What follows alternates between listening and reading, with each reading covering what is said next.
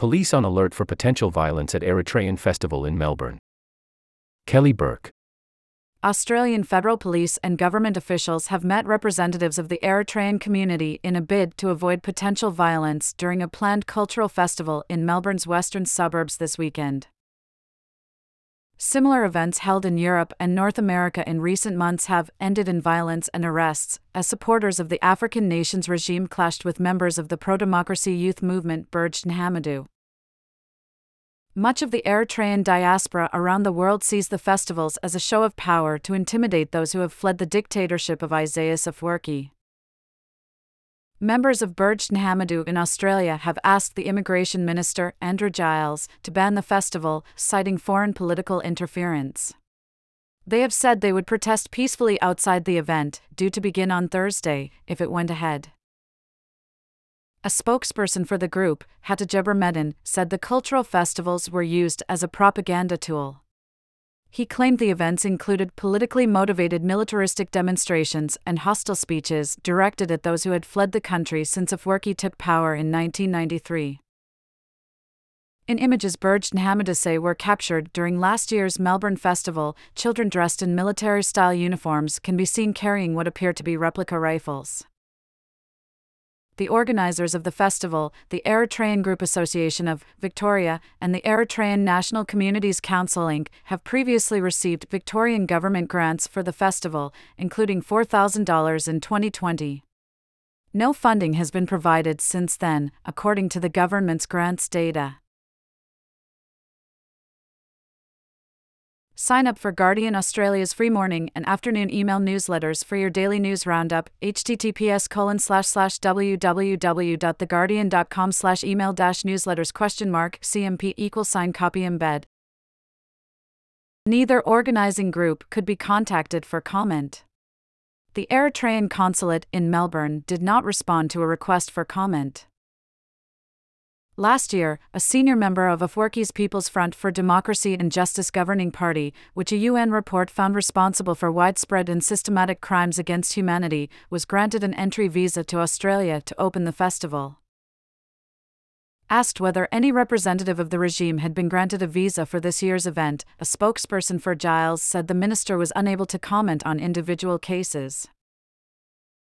Questions over concerns among the Eritrean community about the festival were referred to Home Affairs. Representatives from that department were present at Tuesday's meeting in Melbourne, where AFP officers presented information on Australia's interpretation of foreign interference and laws governing peaceful protest.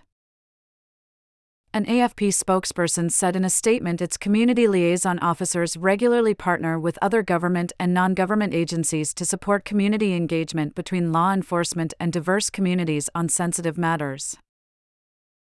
Police pushed people back during a protest outside the Sheraton Hotel in Toronto after the city revoked a permit for an Eritrean cultural festival scheduled to run in August. https://www.cam.co.uk/IMG/media/016A619B0B692C428/0_300_0_3000_30000.GPG ? Width =445 and DPR =9 and =none. In a statement, Burj Nhamadu said high-ranking members of Afwerki's regime had been used to intimidate, spread disinformation and compromise the safety and unity of the Eritrean diaspora across the globe. In August, more than 50 people were injured and dozens detained after clashes at an Eritrean cultural festival in Stockholm. In September, Israeli police fired on Eritreans in Tel Aviv when their protest against the festival turned violent. Clashes have also been reported at similar events in the US, Canada, and Germany. https://www.guardian-series.co.uk/news/national/236428930.22-police-officers-injured-unrest-Eritrean-festival-Germany. Police stand near the gutted remains of cars in Stockholm after an Eritrean festival that turned violent in August, https://.go.am.co.uk/IMG/media/f82503831825a5366575C/6/0_8256578256426D5A536657504. For 5 and DPR =sign 1 and =none. Eritrea, which gained independence from Ethiopia in 1991, has been dubbed the North Korea of Africa. In 2016, an inquiry by the United Nations Human Rights Council found reasonable grounds to believe the regime had committed crimes against humanity. Eritrean officials have engaged in a persistent, widespread, and systematic attack against the country's civilian population since 1991, the report concluded.